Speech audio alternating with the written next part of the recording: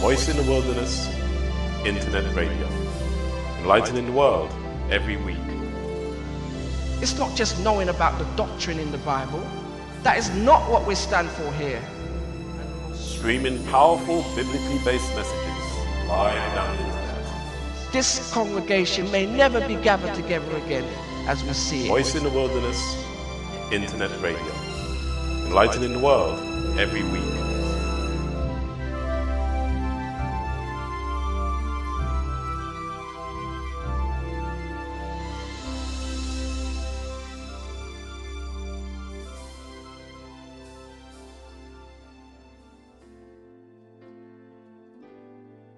Good evening. Welcome to Voice in the Wilderness Internet Radio. We are streaming live down the internet from London. This show is dedicated to God through our Lord Jesus Christ. On tonight's show, we will have the final part of our 4-part series called The Signs of the Times. We will be studying what the Bible teaches about current events. Our guest speaker is based in Maryland in the United States of America. More about our guest after we have had some music.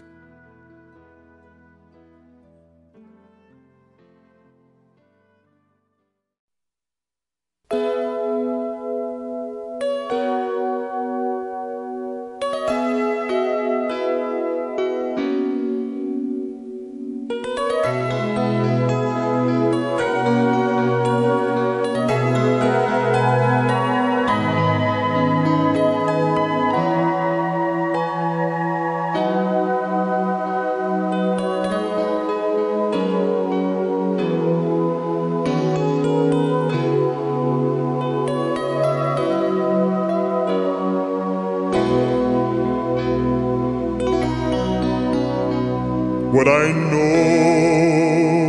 you now if you walked into this room, if you'd stilled the crowd, if your light just fell to gloom, and if I saw your wounds touch your thorn-pierced brow, I wonder if I'd know you now. Would I know you now if you walked into this place? Would I cause you shame? Would my gains be your disgrace? Or would I worship you, fall upon my face? I wonder if I'd know you now. Or have the images I painted so distorted who you are? And even if the world was looking, they could not see you, the real you. Or have I changed your true reflection to fulfill my own desires, making you what I want, not showing you forth divine, divine?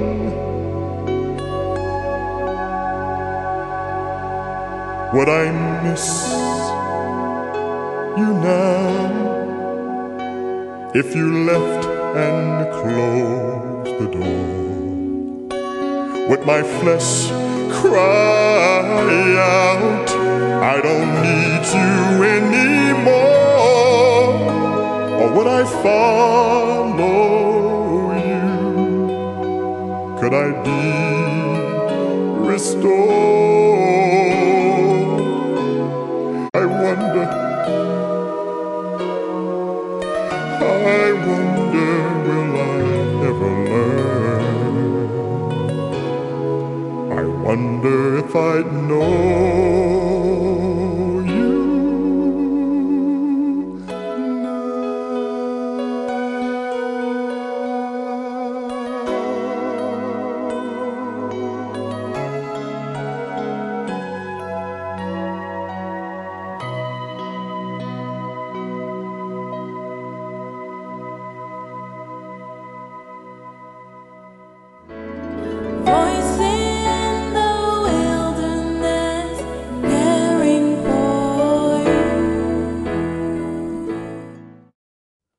The Signs of the Times. We will have the final part of our 4-part series discussing current events tonight with Elder Ray DeCarlo of Emmanuel Missionary Institute. EMI was established in 1992 by Elder Ray and his wife, Sister Judy DeCarlo. They have an educational ministry dedicated to the proclamation of the everlasting gospel of Revelation 14, chapters 14, verses 6 to 12. For the past 30 years, EMI has been involved in teaching, evangelism, and literature distribution throughout the world. Let's now call Elder DeCarlo and see if he is available.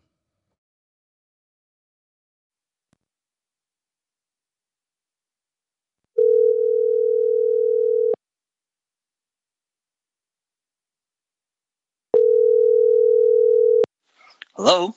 Hello. Good evening. Elder DeCarlo, you are live on Voice in the Wilderness Internet Radio. How are you and Sister Judy this evening, Elder DeCarlo? We're fine. Thank you very much, John. Yourself? Yes, I'm fine by the grace of God. Yes, praise the Lord. Yes, well, Elder DeCarlo, tonight we begin the final part of our 4-part series, looking at the signs of the times that we are living in. We are using Matthew chapter 24 as a basis for this series. During last week's radio broadcast, we looked at Matthew chapter 24, verses 7 to 10, where Jesus mentions that nation shall rise against nation and kingdom against kingdom, and there shall be famines, pestilences, and earthquakes in divers places. As we study the scriptures and historical and present events, we discussed that the church is primarily to blame for the spread of evil in this world. The church and individuals within the church have not faithfully fulfilled their duty to be a force for good and counteract the wickedness of men. We also discussed how the nature of war has changed, where it not only includes countries fighting one another, but also a clash of ideologies and concepts and ideas. Listeners, we pray that these radio broadcasts will not only be a means of clarifying certain issues that may be at the back of your mind, wondering why they are happening, who is behind them, and when they are going to end, but we sincerely pray that these radio broadcasts will strengthen your faith in God's word as the only reliable source of news and strength, and that they will help you to prepare to meet Jesus at his second coming in peace. We will be looking this week at how Jesus' prediction of the destruction of Jerusalem was exactly fulfilled in AD 70, and how it is a type or symbol of what is to happen to the whole world before his second coming. So, Elder DeCarlo, let us pray to open our discussion this evening. Our Father in heaven, we come in the name of the Lord Jesus Christ. We thank you so much for the opportunity once again to really take the time to meditate and think about the importance of these scriptures that were given so long ago that are so relevant for today. I pray that you'll help John and I to speak these things in a very simple way, and yet, dear God, I pray we shall challenge others to hunger and thirst after this knowledge. Now, Lord, we pray that you'll please pour out your Holy Spirit upon us. Send your angels to go before us. And Lord, we ask in Jesus' name that you'll come and take our hearts, because we cannot give them to you. And so we thank you for that. We count it a privilege and a blessing. And so now, once again, we thank you in Jesus' name. Amen. Amen. Our listeners, once more, as we start our study this week, let us remind ourselves where we first find this subject, the signs of the times, in the Bible. We read in the book of Matthew, chapter 16, and verses 1 to 3. The Pharisees also with the Sadducees came, and tempting desired him, as Jesus, that he would show them a sign from heaven. He answered them, Jesus, and said unto them, When it is evening, ye say, it will be fair weather, for the sky is red. And in the morning, it will be foul weather today, for the sky is red and lowering. O you hypocrites, you can discern the face of the sky, but can you not discern the signs of the times? And so we see from the Bible that the signs of the times is a subject that comes from Jesus himself. It is a subject of heavenly origin. Now let us read in the book of Matthew chapter 24, verses 15 to 22. It's Matthew chapter 24, verses 15 to 22. The Bible reads, this is Jesus speaking to his disciples. When you therefore shall see the abomination of desolation, spoken of by Daniel the prophet, stand in the holy place, whoso readeth, let him understand. Then let them which be in Judea flee into the mountains. Let him which is on the housetop not come down to take anything out of his house, neither let him which is in the field return back to take his clothes. And woe unto them that are with child, and to them that give suck in those days. But pray ye that your flight be not in the winter, neither on the Sabbath day. For then shall be great tribulation, such as was not since the beginning of the world to this time, no, nor ever shall be. And except those days should be shortened, there should no flesh be saved. But for the elect's sake, those days shall be shortened. I'd like to also read Luke chapter 21, verses 20 to 24. This is Jesus again, and he says, And when ye shall see Jerusalem compassed with armies, then know that the desolation thereof is nigh. Then let them which are in Judea flee to the mountains, and let them which are in the midst of it depart out. And let not them that are in the countries enter thereinto. For these be the days of vengeance, that all things which are written may be fulfilled. But woe unto them that are with child, and to them that give suck in those days. For there shall be great distress in the land, and wrath upon this people. And they shall fall by the edge of the sword, and shall be led away captive into all nations, and Jerusalem shall be trodden down of the Gentiles, until the times of the Gentiles be fulfilled.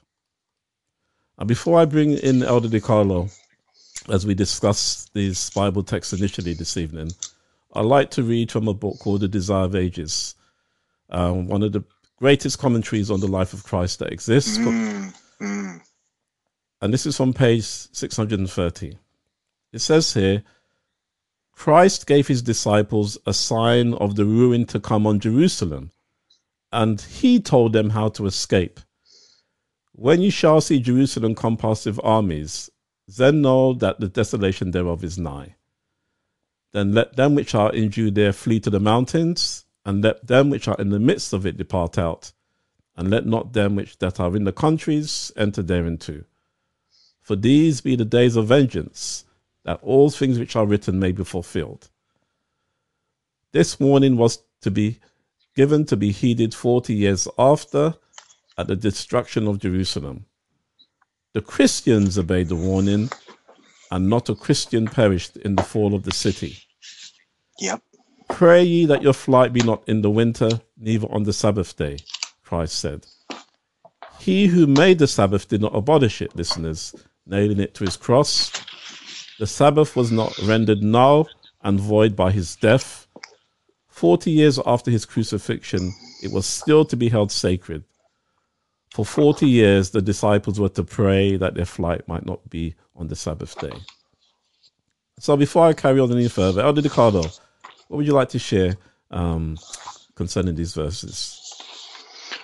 Well, yeah, I do, because, first of all, the passages that you refer to set up the incident that we're focusing on. I mean, we're looking here at a prophecy that Jesus gave that would come to pass, 39 years later, meaning from the time he gave it to the time it to be fulfilled. So you're looking at something that's phenomenal when you realize Here is Jesus talking about this very issue. And as you rightly pointed out in the scripture, when Jesus said, "Pray that your flight be not in the winter, neither on the Sabbath day," that particular point, that's, by the way, for our friends listening there, that's in Matthew 24, verse 20.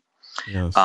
When you look at that, as you have already indicated, John, clearly that indicates 39 years after the death of Jesus Christ, he made it clear that the Sabbath day would still be intact, which then clearly proves that the death of Jesus Christ did not abrogate the law of God. It did not eliminate or remove or change or alter the fourth commandment, which says, "Remember the Sabbath day to keep it holy." So clearly Jesus knew and that his death would be used by some to make void the law of God, Yes. and especially the fourth commandment. But therefore, we now have the words of our blessed Lord telling us 39 years after his death, he's prophesying and saying that the Sabbath will still be viable. Yes.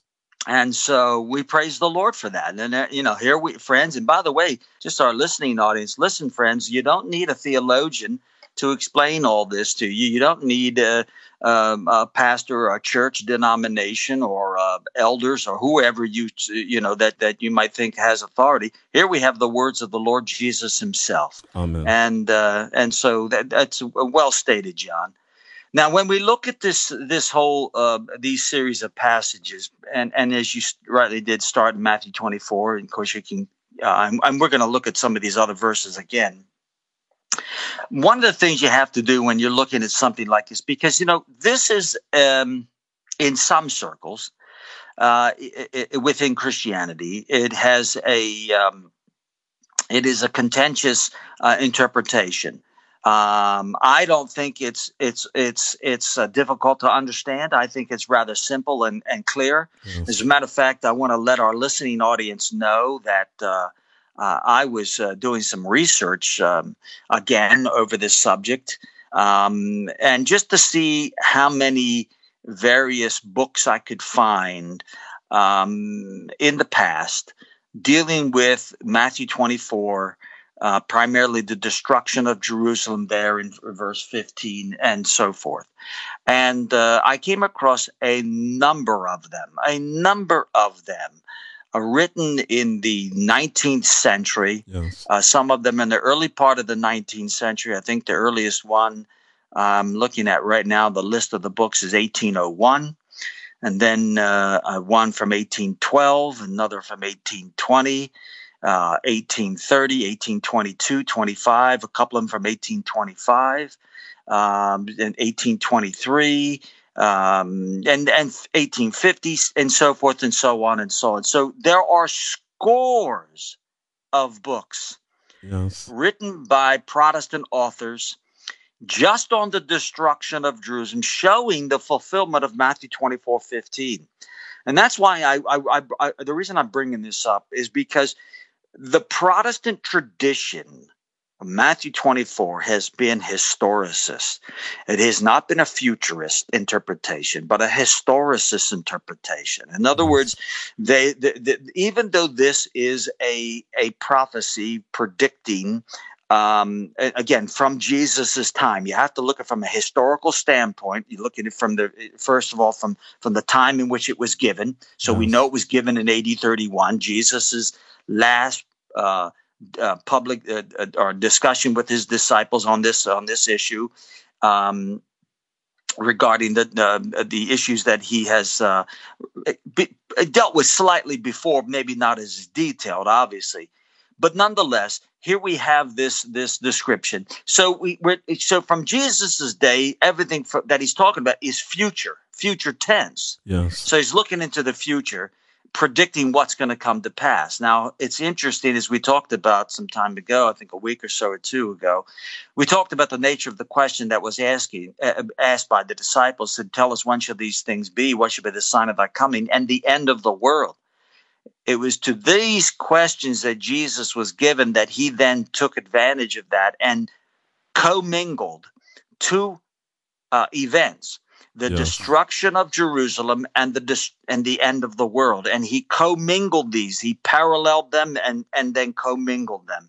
He left it up to the reader, based on the evidence given within the prophecies that refer to these events, to understand what it is that Jesus is talking about. And in this particular case that we're dealing with right now, Matthew 24, verses 15 to 20, when you're looking at the primary historical application, this is talking about, as you stated clearly already, AD 70, the destruction of Jerusalem. However, though Jesus is going to use this as a means by which to foreshadow something that will take place just before the second coming of Jesus. Yes. In other words, he's going to take a historical event and use this historical event as a parallel to what will be just before he returns.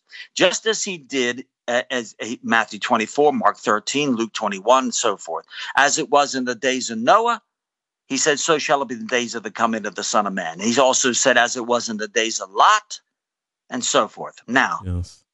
this clearly has precedence. In other words, it's not something strange or odd, where Jesus would take a historical event and then use it as a basis by which he would then foreshadow a future event. In other words, using this historical event, he would parallel it with another event that would come to pass in the last days. Yes. And so here we find, as I just gave two examples of this, as well as the destruction of Jerusalem with days of Noah, days of Lot.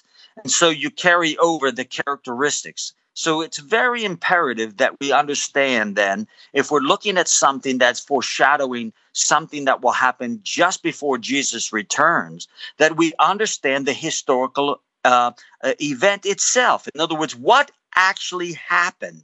Yes. What is it that he's trying to bring to our attention? So let's take a look at this. So we're looking now at verse 15. These are the words of Jesus. By the way, I'm reading from Matthew 24, 15. And I want to again interject, as John has already, to our listening audience, as you have already indicated, John. Yeah. Let me give some references. We're going to look at this in more detail in a moment.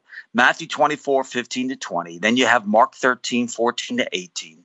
Luke 19, 41 to 44, Luke 21, 20 to 24, Luke 23, 27 to 31, Yes. and then Deuteronomy chapter 28. And we'll look at that a little bit further on.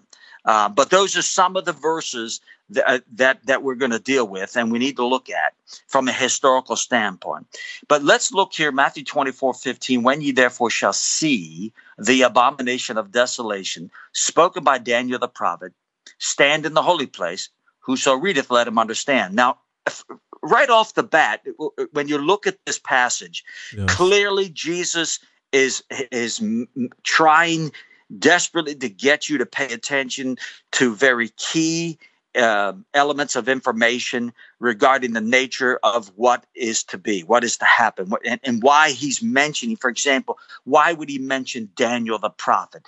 Clearly, the abomination of desolation, as he said, spoken of by Daniel the prophet. This incident, this Yes. event that is going to happen in AD 70 was spoken of by Daniel the prophet. Now, he makes that very clear.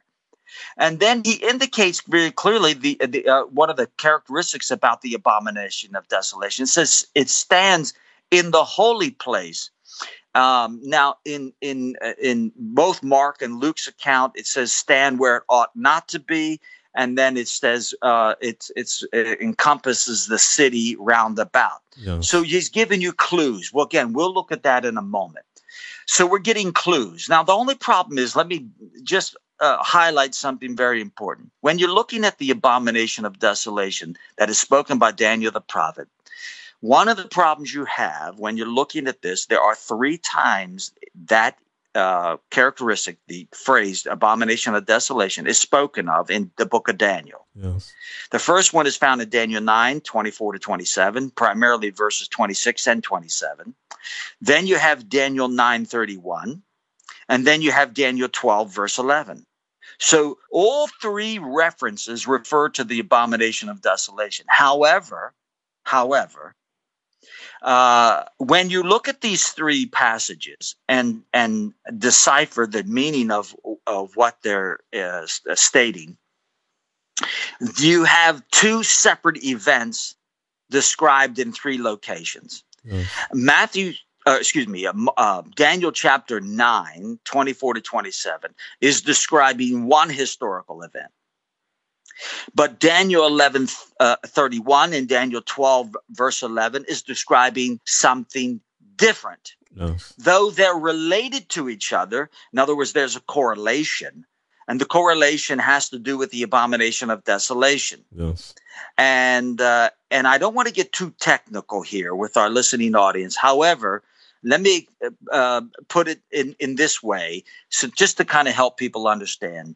When you look at the little horn of Daniel chapter 8, the little horn of Daniel chapter 8 represents Rome in its two phases. Yes. First pagan, then papal. Even though it has one symbol, that one symbol embodies those two entities. And the reason it is used in one symbol is because papal Rome would inherit the throne or the seat, as scripture says, of the pagan Roman Empire. Yes. And so it would absorb and adopt and take up upon itself the very remnant of the Roman Empire, and then take upon itself those paganistic philosophies in itself. So what you have here, even though you have the same phrase, the abomination of desolation, spoken in Daniel, three different places, two different applications, it has a direct correlation, just like the little horn of Daniel 8, because the abomination of desolation spoken of in the book of Daniel, both in Daniel 9 and Daniel 11 and 12, is talking about both pagan and papal Rome. Yes. First in its pagan form in Daniel chapter 9, and then Daniel 11:31 and Daniel 11:31 and Daniel 12:11, then in its papal form. And so what you're having here is a description of these two things under the same symbol, meaning the abomination of desolation. Jesus is drawing your attention to one of them, not all three. Yes. So the question you got to ask yourself, what is he referring to? Is it pagan Rome under the Caesars, or is it papal Rome under the popes? And what you now know based on the evidence, when you start to examine and you look at all the characteristics given here, what you're going to see is that historically speaking, again, this is what Jesus is primarily prophesying of, that is referring to the pagan Rome under the Caesars, historically. Yes. However, though, when you look at the parallel for the end time, that abomination of desolation will refer to the papacy at the end of time. And so you have to really study this out. Now, listen, I don't want to scare our listening audience. I don't want them to think that you have to be, a scholar or somehow, a doctorate, get a doctorate in Hebrew or anything else. It's just a matter of carefully examining the scripture, yes, and analyzing the historical applications in order to really grasp the true meaning of what it is that Jesus is saying. So let's go in the book of Daniel, as Jesus said we should. Let's go into the book of Daniel. Let's begin to look at the historical application as he had indicated that we should. Daniel chapter 9. And I'm making reference to verses 24 to 27 in the broader sense, though we're not going to look at everything there, obviously. But this, I just want to make reference to our listening audience. This is describing the 70 weeks that are cut off from the 2,300 days that of the Daniel 8:14 prophecy given in the previous vision.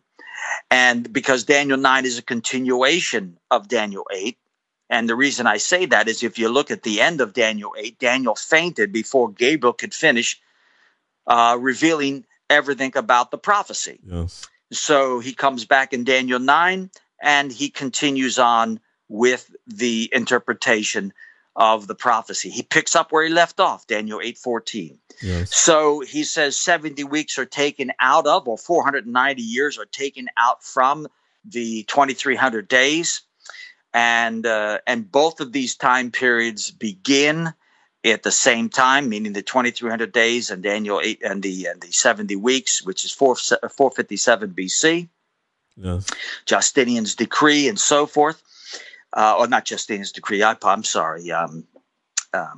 The decree of Artaxerxes, and so you have this decree going forth, and that's why he said in verse 25, "Know therefore and understand that from the going forth of the commandment to restore and build Jerusalem."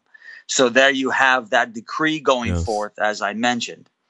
Now here you have the prediction of the coming of the Messiah. And once again, just for our listening audience, I want you to know that our historical forefathers understood this referring to the 70 weeks and the 70th week itself, to the coming of the Holy Messiah, his coming, his crucifixion, and his resurrection, and so forth. So you have everything portrayed right here, clearly laid out. Verse 26 is the real crux of it. He says, "After 62 weeks, Messiah shall be cut off." Sometime after, you find, he says, after the 62 weeks, you'll find how that you'll find that Jesus, or the Holy Christ, will be cut off, meaning he'll be crucified. He said, but not for himself, obviously, because he didn't die for anything that he had done personally wrong. He died for our sins. And the people of the prince. Now, this is the shift. A major shift comes. Now, by the way, just for our listening audience, he's telling you sometime after the 62 weeks, Messiah will be cut off. But we know specifically the time when Jesus was crucified. That's AD 31. Now, that's a chronologist. You can look at that up. It's very clear. He was crucified in AD 31.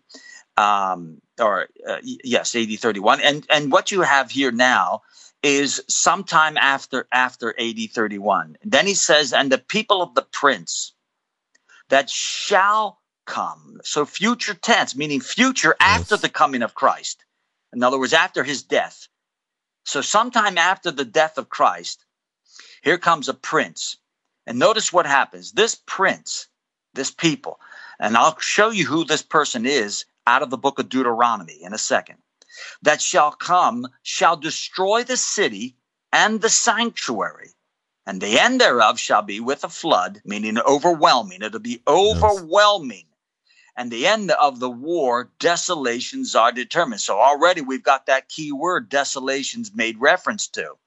Then he goes on in verse 27, "He shall confirm a covenant." Now he backtracks and he goes back and shows you in detail the time of the baptism of Jesus, his crucifixion, and so forth. He says, "And he shall confirm a covenant with many for 1 week, from the time of his baptism, and 3.5 years later, his crucifixion. Then 3.5 years later after that, of course, would be AD 34, the time of the stoning of Stephen." He says, "In the midst of the week, he shall cause sacrifice and oblation to cease," meaning that the Levitical priesthood would come to an end, because type would meet antitype in the death of Christ. This is why Paul says in Corinthians, Christ has now become our Passover. We no longer need to be keeping the certain laws within the ceremonial law of Moses, referring to the feast days and so forth. These are all pointing forward to the coming of the work of the Messiah, but that work has now been accomplished regarding the nature of the mission of Jesus. And so he has caused all this to cease. This is why Paul talks about in Colossians. It talks about Christ has abolished the handwriting of ordinances, meaning the very system of the ancient system. And so that's been done away with, not the seventh-day Sabbath, as we rightly have already read, but the ceremonial Sabbath that depicted the feast days and so forth. And he says, "For the overspreading of abominations that are make it desolate." There's the abomination that makes it desolate. Amen. That's the thing he's talking about. And so he's once again reinforcing the concept of the destruction of Jerusalem. So who is this prince, though? Who's the prince that will come? In order to understand that, we've got to go back and look at a prophecy that Moses gave. Because Moses described the destruction of Jerusalem and the rejection of the Jews regarding the nature of the Holy Messiah. Yeah. So if you go back to the book of Deuteronomy and you look at Deuteronomy chapter 28, now we're not going to look at this entire chapter. There's 68 verses, but I want to just give a little summation. Now this chapter can be divided into two sections. Verses 1 to 14 deal with the blessings of God. And verses 15 to 68 deal with the curses of God. And what this is really, chapter 28 is a summation of the entire covenant that God gives in the book of Deuteronomy. And the essence is simply this. He says in verses 1 to 14, he says, if you will follow me, if you will obey me, he says, I will bless you abundantly. He says, I'll make you the pinnacle of success. Amen. As he goes on to actually say, I'll make you the head and not the tail. He said the world, the kings and leaders of the world will come to you and bow before you. Success will be yours. I'll bless you, he says. Now, this is interesting because it's in the first 14 verses. But verses 15 to 68, there's now a shift that takes place. Because this deals with the curses. So he says, if you obey me, this is what I will do for you. But then he says in verse 15 and onward, but if you disobey me, this is what I'm going to do to you.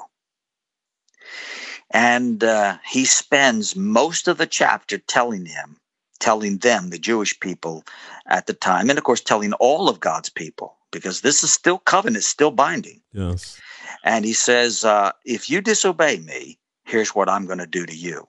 And I tell you now, if you read this chapter, particularly when you start to focus on from verse 15 onward, it goes from bad to worse. It goes that bad. It's really horrific. Now, let me go and show you what he says eventually what will happen. He says there will come a point. He says, strangers will come and occupy your land.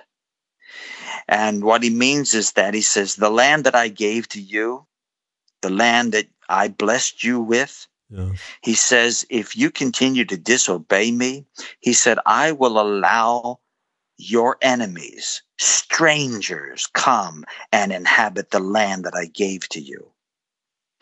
And one of the clear indications that a nation is fallen, and by the way, you want to understand how a nation falls. In other words, what brings a nation to its utter ruin? Read Deuteronomy 28, 15 to 68, and you will see a progression, steps, as what brings a nation down.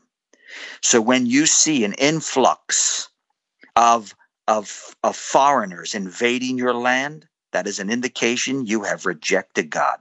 Yes. And now God is saying, the land that I gave to your forefathers, I'm now going to give it to someone else. Strangers will inhabit your land, he says.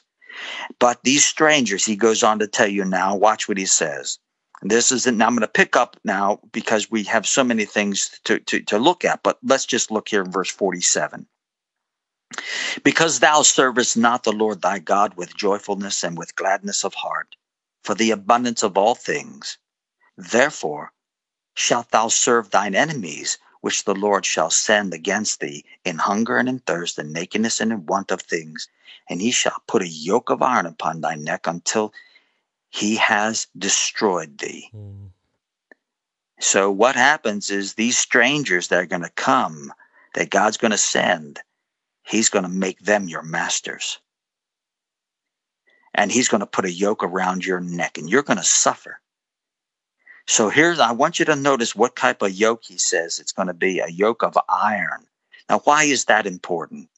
He could have said a yoke of steel, a yoke of wood, a yoke of stone, whatever. He could have chose whatever he wished. But in this particular case, it's not an accident that Moses in prophetic vision is talking about a yoke of iron that's going to come and inhabit the land of Israel, particularly Jerusalem. Yes.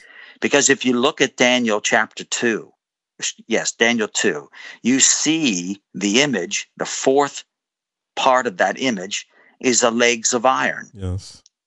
And the legs of iron represents pagan Rome, the iron monarchy of Rome, as Cardinal Gibbon or Edward Gibbons, the great historian, wrote in The Decline and Fall of the Roman Empire. And so Edward Gibbons, as well as many other historians, but they confirm that the iron yoke, this iron, or a kingdom of iron will come. And he says, and the Lord shall bring a nation against thee from afar, and from the end of the earth, from a nation they never heard of, a nation that is, to them, is like the other side of the world. Yes. Not a neighboring country. Not a neighboring country. A nation that comes from far will come, a nation of iron. And he goes on to watch how he describes it. As swift as an eagle flieth. Now that's very interesting. Why? Because one of the leading emblems of the Roman Empire was an eagle. Yes, most certainly. And this is so graphic of detail that anyone who knows their history would pick all this up. He goes on to say, a nation whose tongue thou hast not understood. Again, not a neighboring country.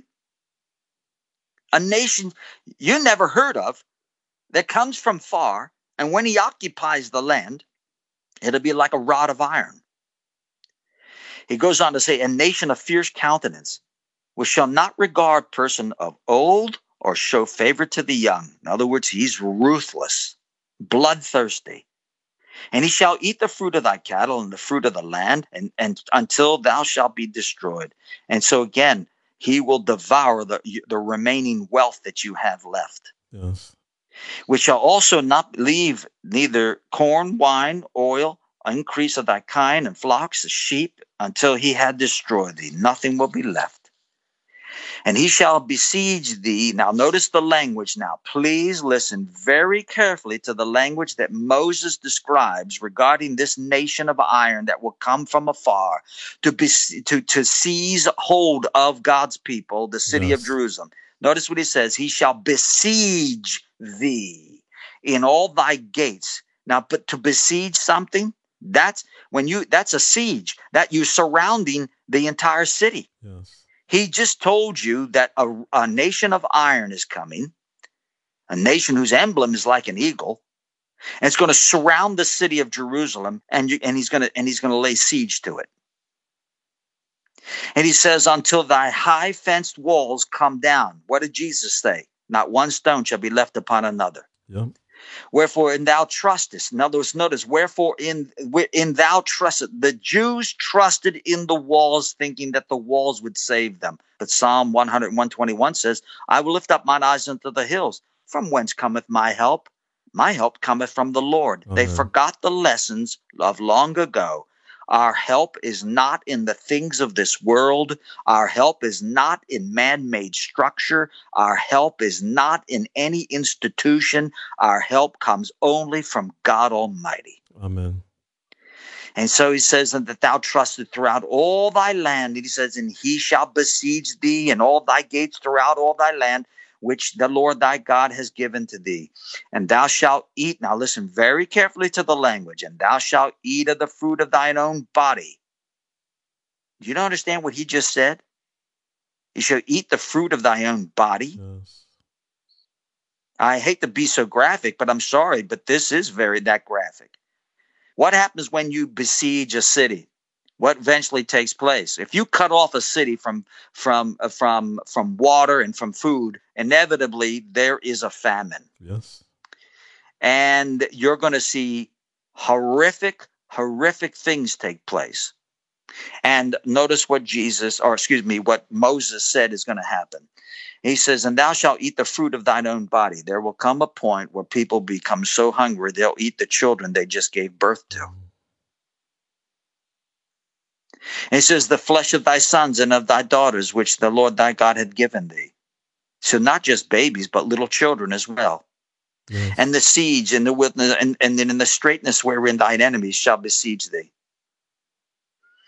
And he goes on to say, and so that a man that is tender among you, very delicate, his eyes shall be evil toward his brother, meaning even good people, even people who before this were morally and decent and really nice people, good people. Even a good person, dear friends, under horrific circumstances will become evil. Even good people. Yes. See, listen, let me share something to our listening audience. It is not enough to be a good person. That's right. It's not enough to be a nice person.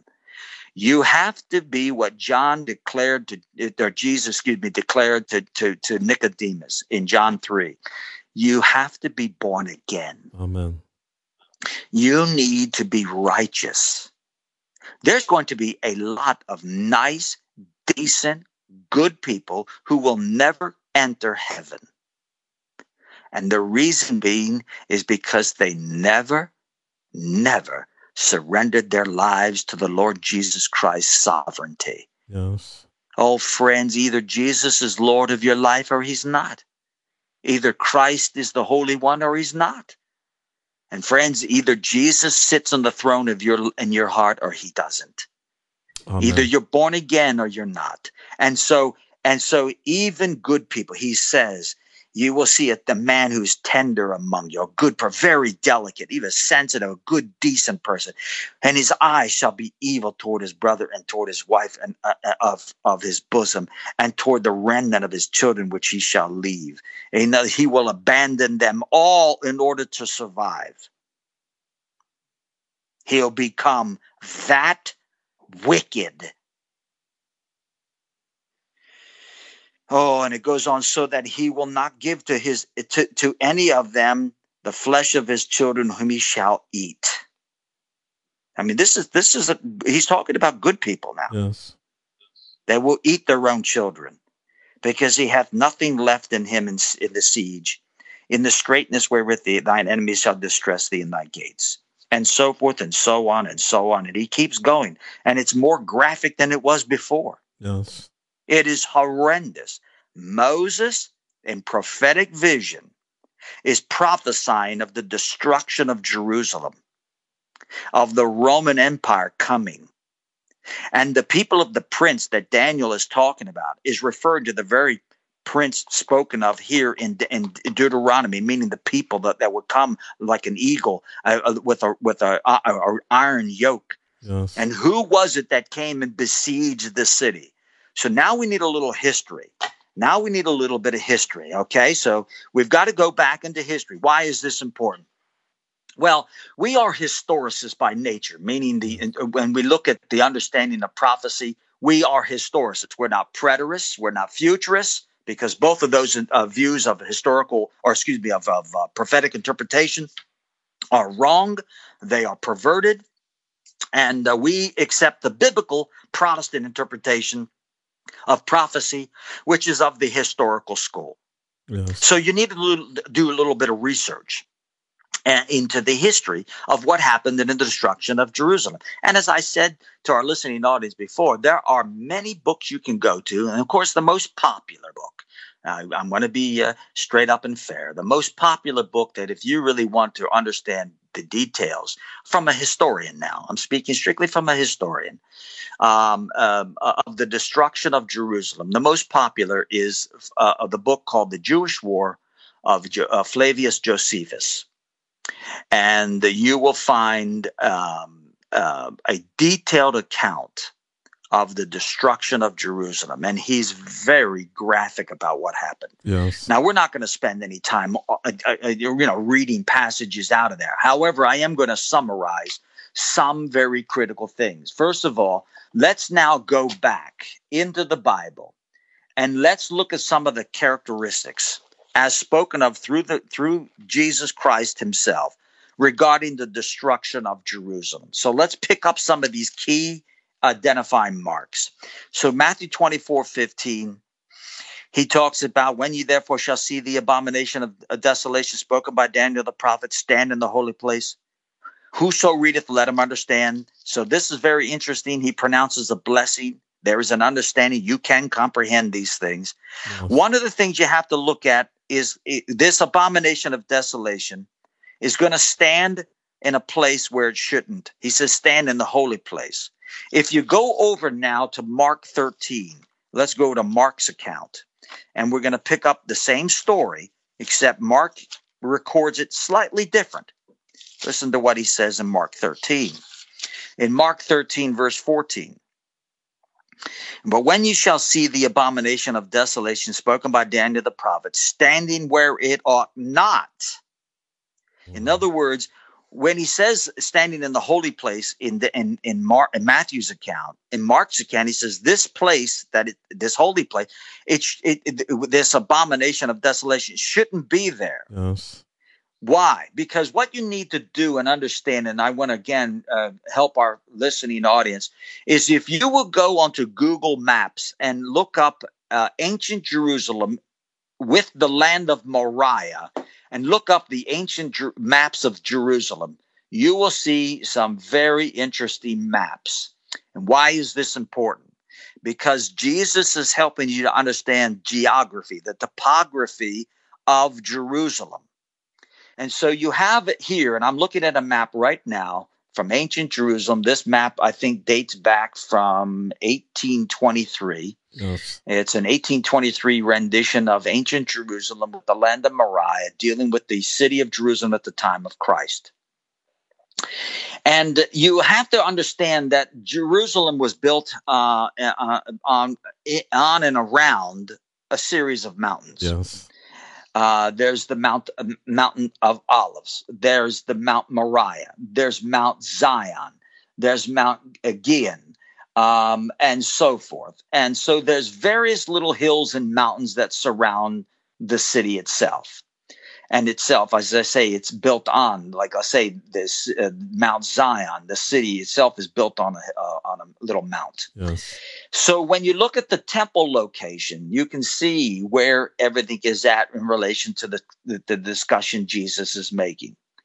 So the thing that's interesting, the city is sitting on these various little mounts, but the temple itself sits on a mount called Mount Moriah.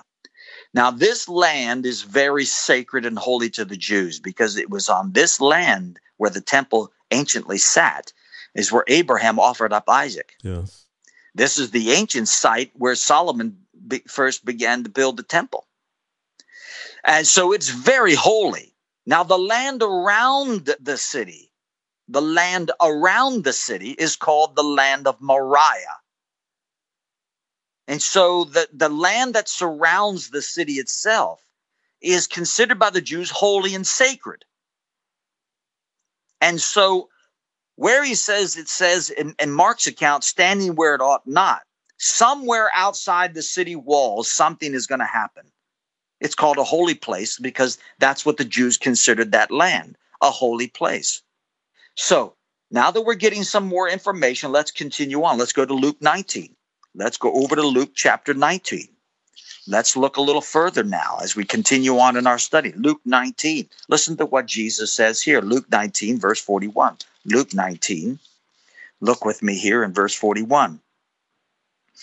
And when he was come near, he beheld the city, meaning the city of Jerusalem, and he wept over it. Now listen to what Jesus says. If thou hast known, even thou, at least this in this thy day, the things which belong unto it, in other words, unto thy peace, but now they are hid from your eyes.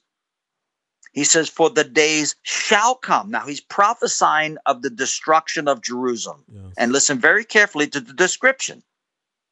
For the days shall come upon thee that thine enemies, and these enemies are the people of the prince spoken of in Daniel 9. It's the same people in Deuteronomy 28, the Roman Empire under the Caesars.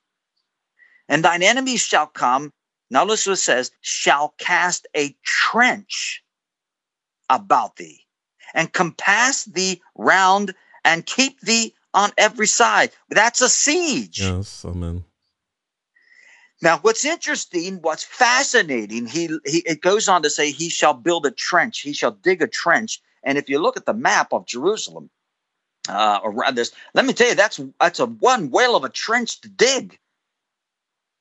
Now, when you look at this, you got to understand what he's talking about. People need to realize that this event that Jesus is describing is in terms of the trench that's going to be built and everything that's going to happen, the abomination of desolation spoken by Daniel the prophet. When you look at these things, he's describing primarily at this point a particular event that would take place 4 years before the destruction of Jerusalem in AD 66 under the leader Cestus, a Roman general Cestus. And he would come and he would lay siege to the city. He would surround it. He would dig it, he would do everything he can. And so, and what happened though, what people don't understand is he surrounded the city and he planted his Roman banners on the land of Moriah. Yes. That was the sign to the Christians, to the God's people. When you see the abomination of desolation spoken of by Daniel the prophet, standing where it ought not to be on the holy ground, the land of Moriah that surrounds the city, when you see that, that's the sign to indicate to you, you better flee. Yes. Now, how could they flee, though, if Cestus has surrounded the city? So what happens is and you again read history books, it's all clear. Yes. For whatever reason, Cestus, when he planted his Roman banners, and by the way, let me just indicate something to our listening audience. The Roman banners, why they were considered abomination to the Jews, why they were considered an abomination is because on the Roman banners were various figures and images of the ancient gods of Rome. Yes. And these were worshipped by the Romans. And any image that was worshipped was considered by the Jewish people an abomination. And they planted those banners of the pagan gods of the Roman Empire around the city of Jerusalem on the holy land of Moriah. And that was the sign. So you had images, an image that was worshipped by Rome. Notice, I'm a late listening audience, please pay attention to the words I'm using. An image was made by the Roman Empire that was used to worship, planted where it ought not to be on a land that was considered holy by the Jews, a holy place. In other words, it was trying to supplant the place, desecrating it. That's the whole point of it, desecrating the holy land. Yes. That was the sign for the Jews to flee, for God's people to flee. And this happened in 66 AD. Cestus. What happened? He surrounded the city. He planted his banners around there. He desecrated the land. And in so doing, he gave the sign that God had indicated through Jesus. And so what happened? Mysteriously, he just disappears. He just picks up and he moves his men. There's no rhyme or reason why he would flee. He just packed up and left. Now, the Jews inside the city, the zealots, these were the radical right-wingers, as we would call them today. They went after the Roman army and they slaughtered many of Cestus' men. Now, from 66 to 70 AD, there's a 4-year window opportunity. Yes. God gave his people plenty of time to flee the city. And he told them, when you see that sign, get out, flee. And that's exactly what happened. Now, 4 years later, now who comes? You have Titus.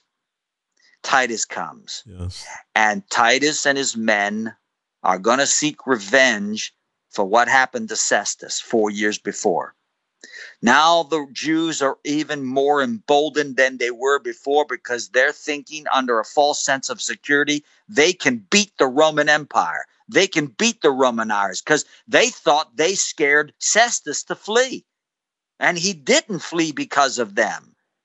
Friends, the reason Cestus fled, and Cestus didn't even understand why he packed up and left, is because the hand of God prophesied this is the way it would be. Amen. God ordains all things to be so in this regard. And so the hand of God in history. And God gave a window of opportunity. He moved upon the heart of Cestus to move and flee, giving his people an opportunity to flee the city. And so here comes now Titus. Titus surrounds the city. And what does he do? Some of the Jews are fleeing out of the city, trying to fight their way out of the city. And so what does he do? He stops this immediately. Yes. He orders that a trench be built around the entire city. Why do you build a trench? Because there's no way you can possibly escape now. Yes. And so now it's only a matter of time. And shortly thereafter, what happens, dear friends, is they run out of food. They run out of water. And good people, and you read Flavius Josephus, read other Jewish historians and other books written on the destruction of Jerusalem, and the very things that Moses prophesied, and Jesus himself said it would come to pass. He said, woe be to you, those who give suck in those days. Yes. He wasn't kidding, because they began to eat their own babies. Good people, decent people became animals. And they began to do the most horrific crimes. And the Roman soldiers were so furious and indignant towards the reaction of the Jews, rebellious Jews towards them, that when Titus told them, do not destroy the temple, whatever you do, do not harm the temple. Yes. They became so enraged. They went into, and again, some historians say they can't describe or can't even explain the fury of the Roman soldiers, because they almost became demon-like, and they tore everything apart. They killed. Again, this all depends on the historian you go by, but some say 1 million, some say 1.5 million Jews perished. Many of them, by the hundreds of thousands, were crucified outside the city walls. They say in some places that you could barely walk through the crosses. They were that closely put together. Yes. It was so bad that as Jesus prophesied, not one stone should be left upon another. Now, how do we direct this towards the end? How does this parallel work for us in these last days? When we see the image of the beast set up in the place of the holy Sabbath, where it ought not to be, in other words, trampling it under dust. When we see pagan Rome, the inheritor of papal Rome,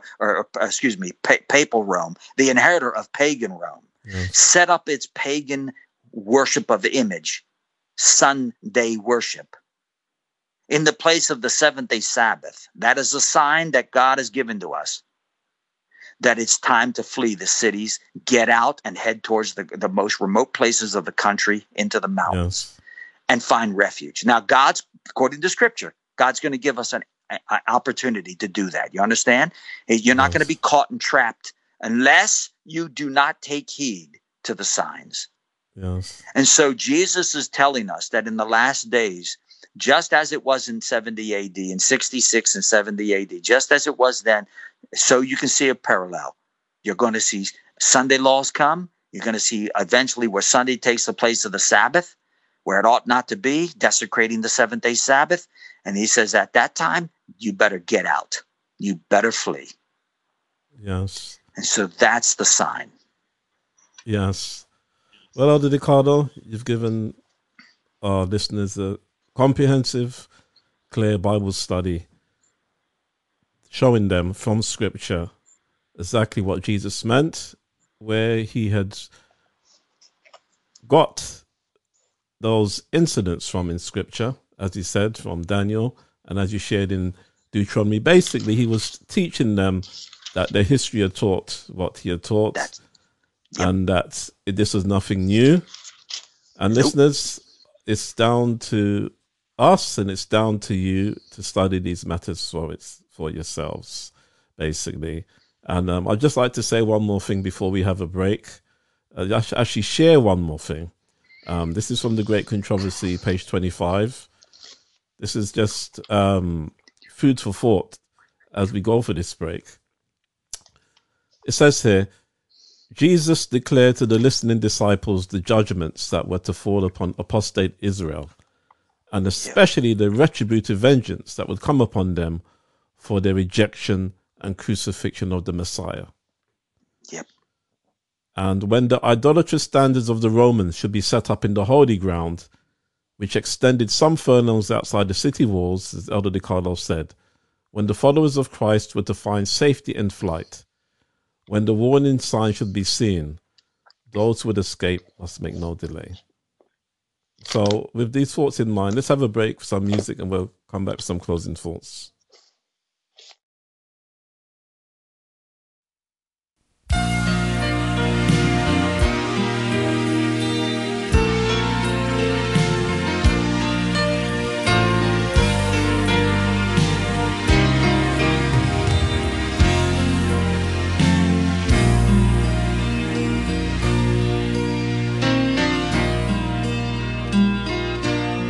The timeless thing, earth and heaven will pass away. It's not a dream.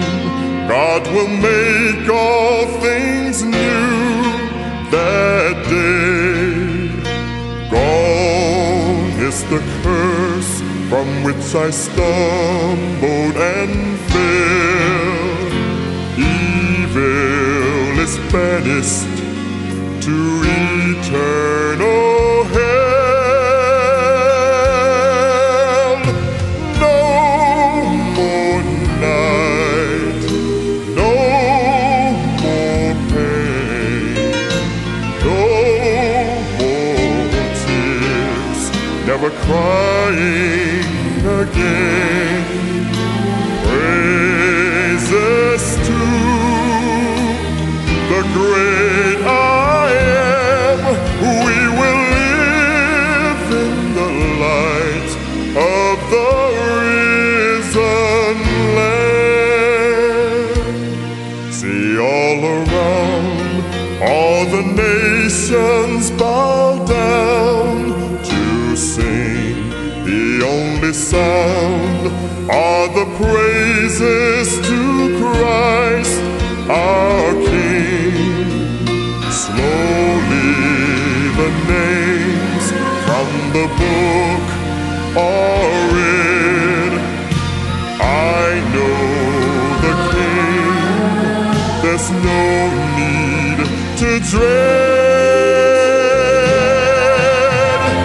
No more night, no more pain, no more tears, never crying again. Praises to the great I am.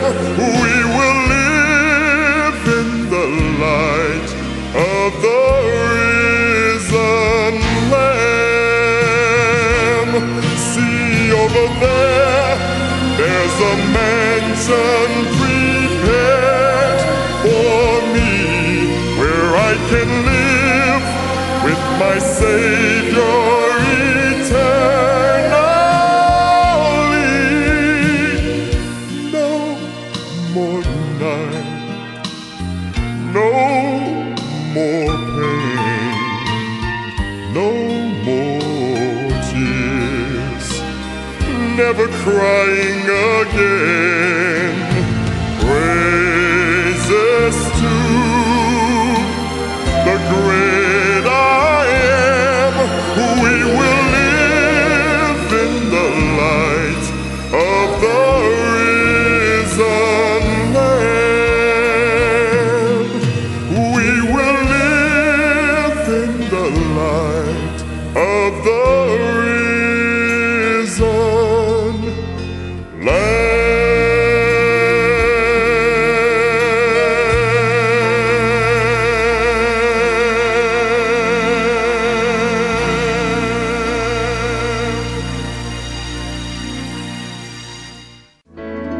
Voice in the wilderness, caring for you.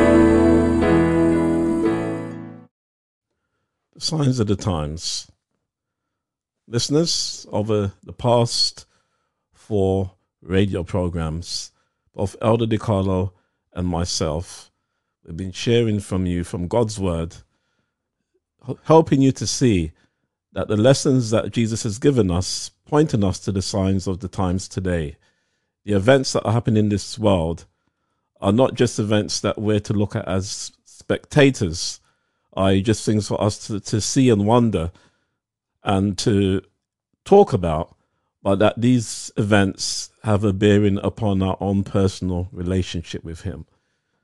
These events have happened because, quite simply, evil has been allowed to prosper in this world, and God's people, who should be vessels of God, they have failed to submit their hearts to him so that they can be vessels of God, vessels of mercy, and help to stem the tide of evil that's in this world.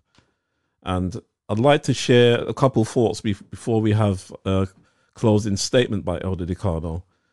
This is from Thoughts on the Mount of Blessing.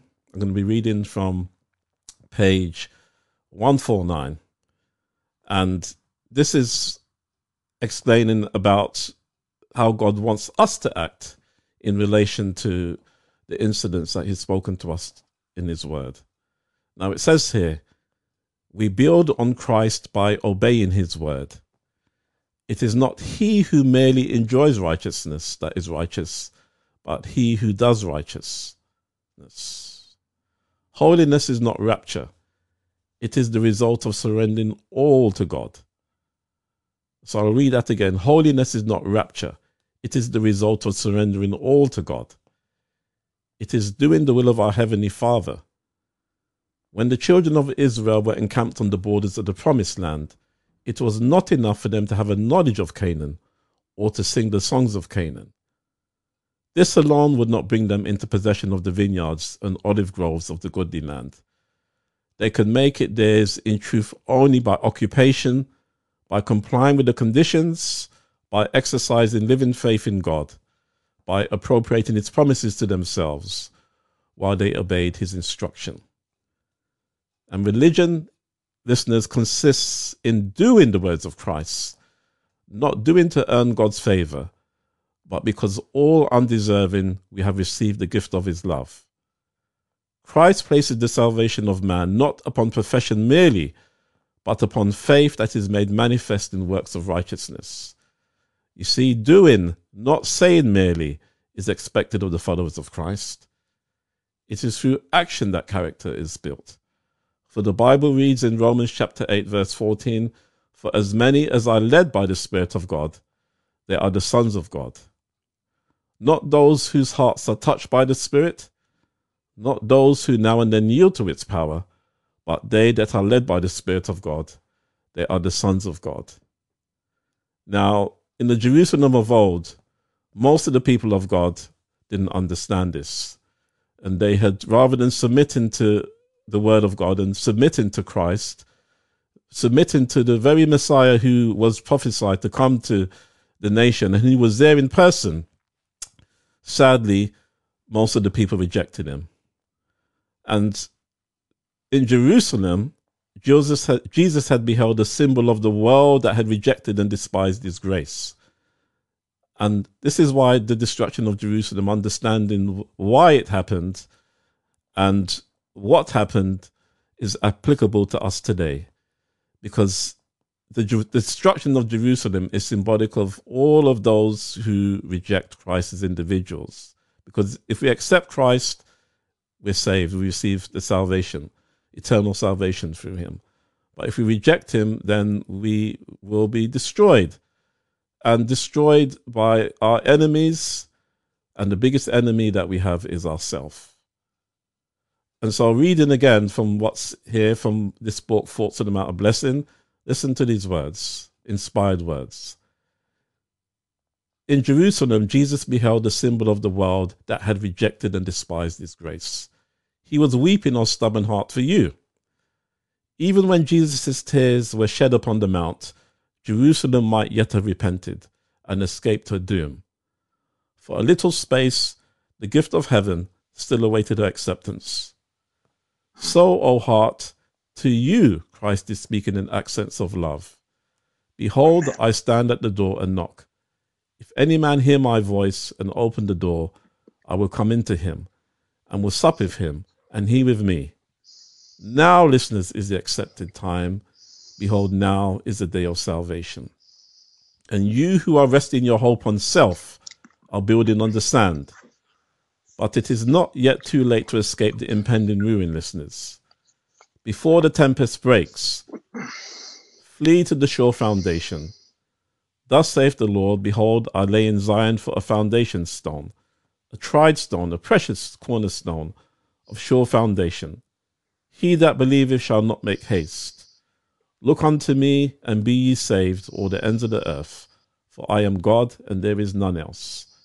Fear thou not, for I am with thee. Be not dismayed, for I am thy God. I will strengthen ye, I will help thee, yea, I will uphold thee with the right hand of my righteousness. You shall not be ashamed nor confounded, world without end. That's Isaiah 28, verse 16, 45:22, 41:10, 45:17. So, listeners, just before I bring in Elder DeCarlo, let us remember that as Jerusalem was given space to repent in order to escape her doom, so is the world being given space to repent and to accept and cherish Christ's grace. Amen. This message of the destruction of Jerusalem applies to us as individuals. God has given each of us a chance to find a refuge in Christ before his storm of wrath breaks upon us and all who are impenitent in this world. Whilst Jesus ministers in the heavenly sanctuary as our high priest and the mediator between God and man, he has given us a chance to repent and to be cleansed from all sin and defilement. He's given us a chance to be pure in him so that we can be fit citizens for his kingdom of glory. And just as Elder DeCarlo said, just because a person is nice, just because they do good, that doesn't mean that they're righteous. That doesn't mean that they're in a saving relationship with God. See, right? You can't by your own works enter into the kingdom of heaven. You need to have the garment of Christ's righteousness. You need to have his spirit. You need to be doing good through his power and his grace. That's Amen. The only way that you can be seen fit to be saved. And as again, Elder DeCarlo has brought out, you see, someone that's relying upon their own goodness, eventually, when times get tough, they turn from an angel to a fiend because there's no power within them to maintain good works. See, there's so many lessons there. So, you see, finally, I just say this. God promises to cleanse us from all iniquity and sin if we will but submit to his word and submit to the way that he has set out for us by his example in the plan of redemption. So, Elder DeCarlo, I'll now just hand over to you for some closing thoughts as we round off this evening. Well, I just want to say that, when you take into consideration the comments that you've been making in the light of what we've been discussing, I think it really does come down to that issue of how we relate to this on a personal level. All these things that are spoken of by Jesus to us, and really, frankly, the prophets themselves, as well as the apostles, unless there's a personal application, all the theory means nothing.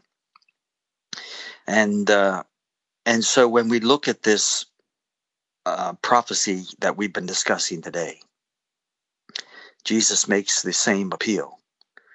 And may I pray that each one of us takes it into a personal reflection, and where we contemplate these things.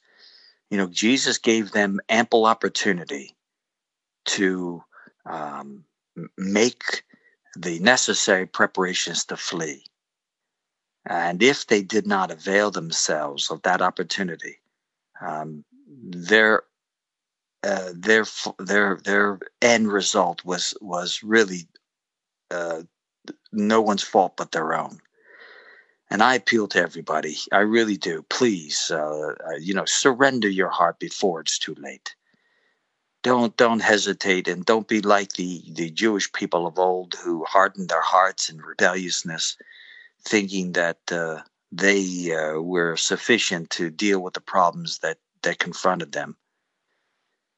This world is losing its bearings, and I fear that shortly we're going to see things that are almost unimaginable. And so I really do want to appeal to each and every one, and I hope and pray to God that we do come to a clearer understanding. So I just want to leave it on that, and I think that the only thing that I could say is that we should close with prayer. Yes. Elder DeCarlo, let's have a word of prayer to close this evening. Yes. Our Father in heaven, we once again thank you. And we have this opportunity to contemplate the seriousness of your word. I know that there are many things of which we could continue to discuss, but I hope in some way we've challenged the people to see that there are many mighty, beautiful, powerful things that are revealed in the Word of God, and so many yet more to be discovered. I only pray that you help us, dear Lord, to have the hearts and the minds to follow. Help us to seriously take into consideration the personal application of these things, dear God, that we may not be found wanting.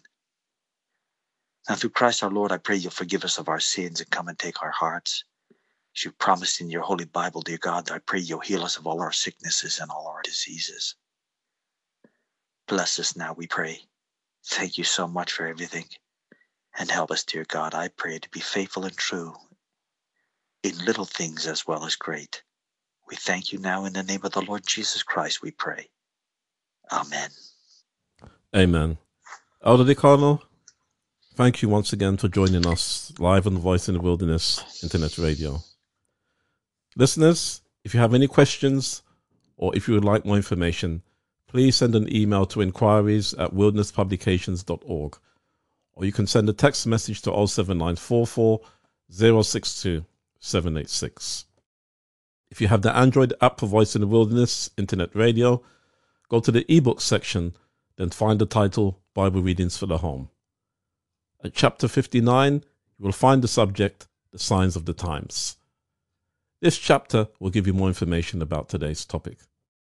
You can also listen to and download our radio show podcasts at https://voice-in-the-wilderness.podcastpage.io/. If you would like to support Voice in the Wilderness Internet Radio, then please send your donation through our website at vitwradio.org. Click on the page called About Us. You can donate to us there. Well, listeners, thanks for joining us tonight. That's it for this evening. Good night and God bless. Voice in the Wilderness Internet Radio. Enlightening the world every week. It's not just knowing about the doctrine in the Bible. That is not what we stand for here. Streaming powerful biblically based messages live down the internet. This congregation may never be gathered together again as we see it. Voice in the Wilderness Internet Radio. Enlightening the world every week.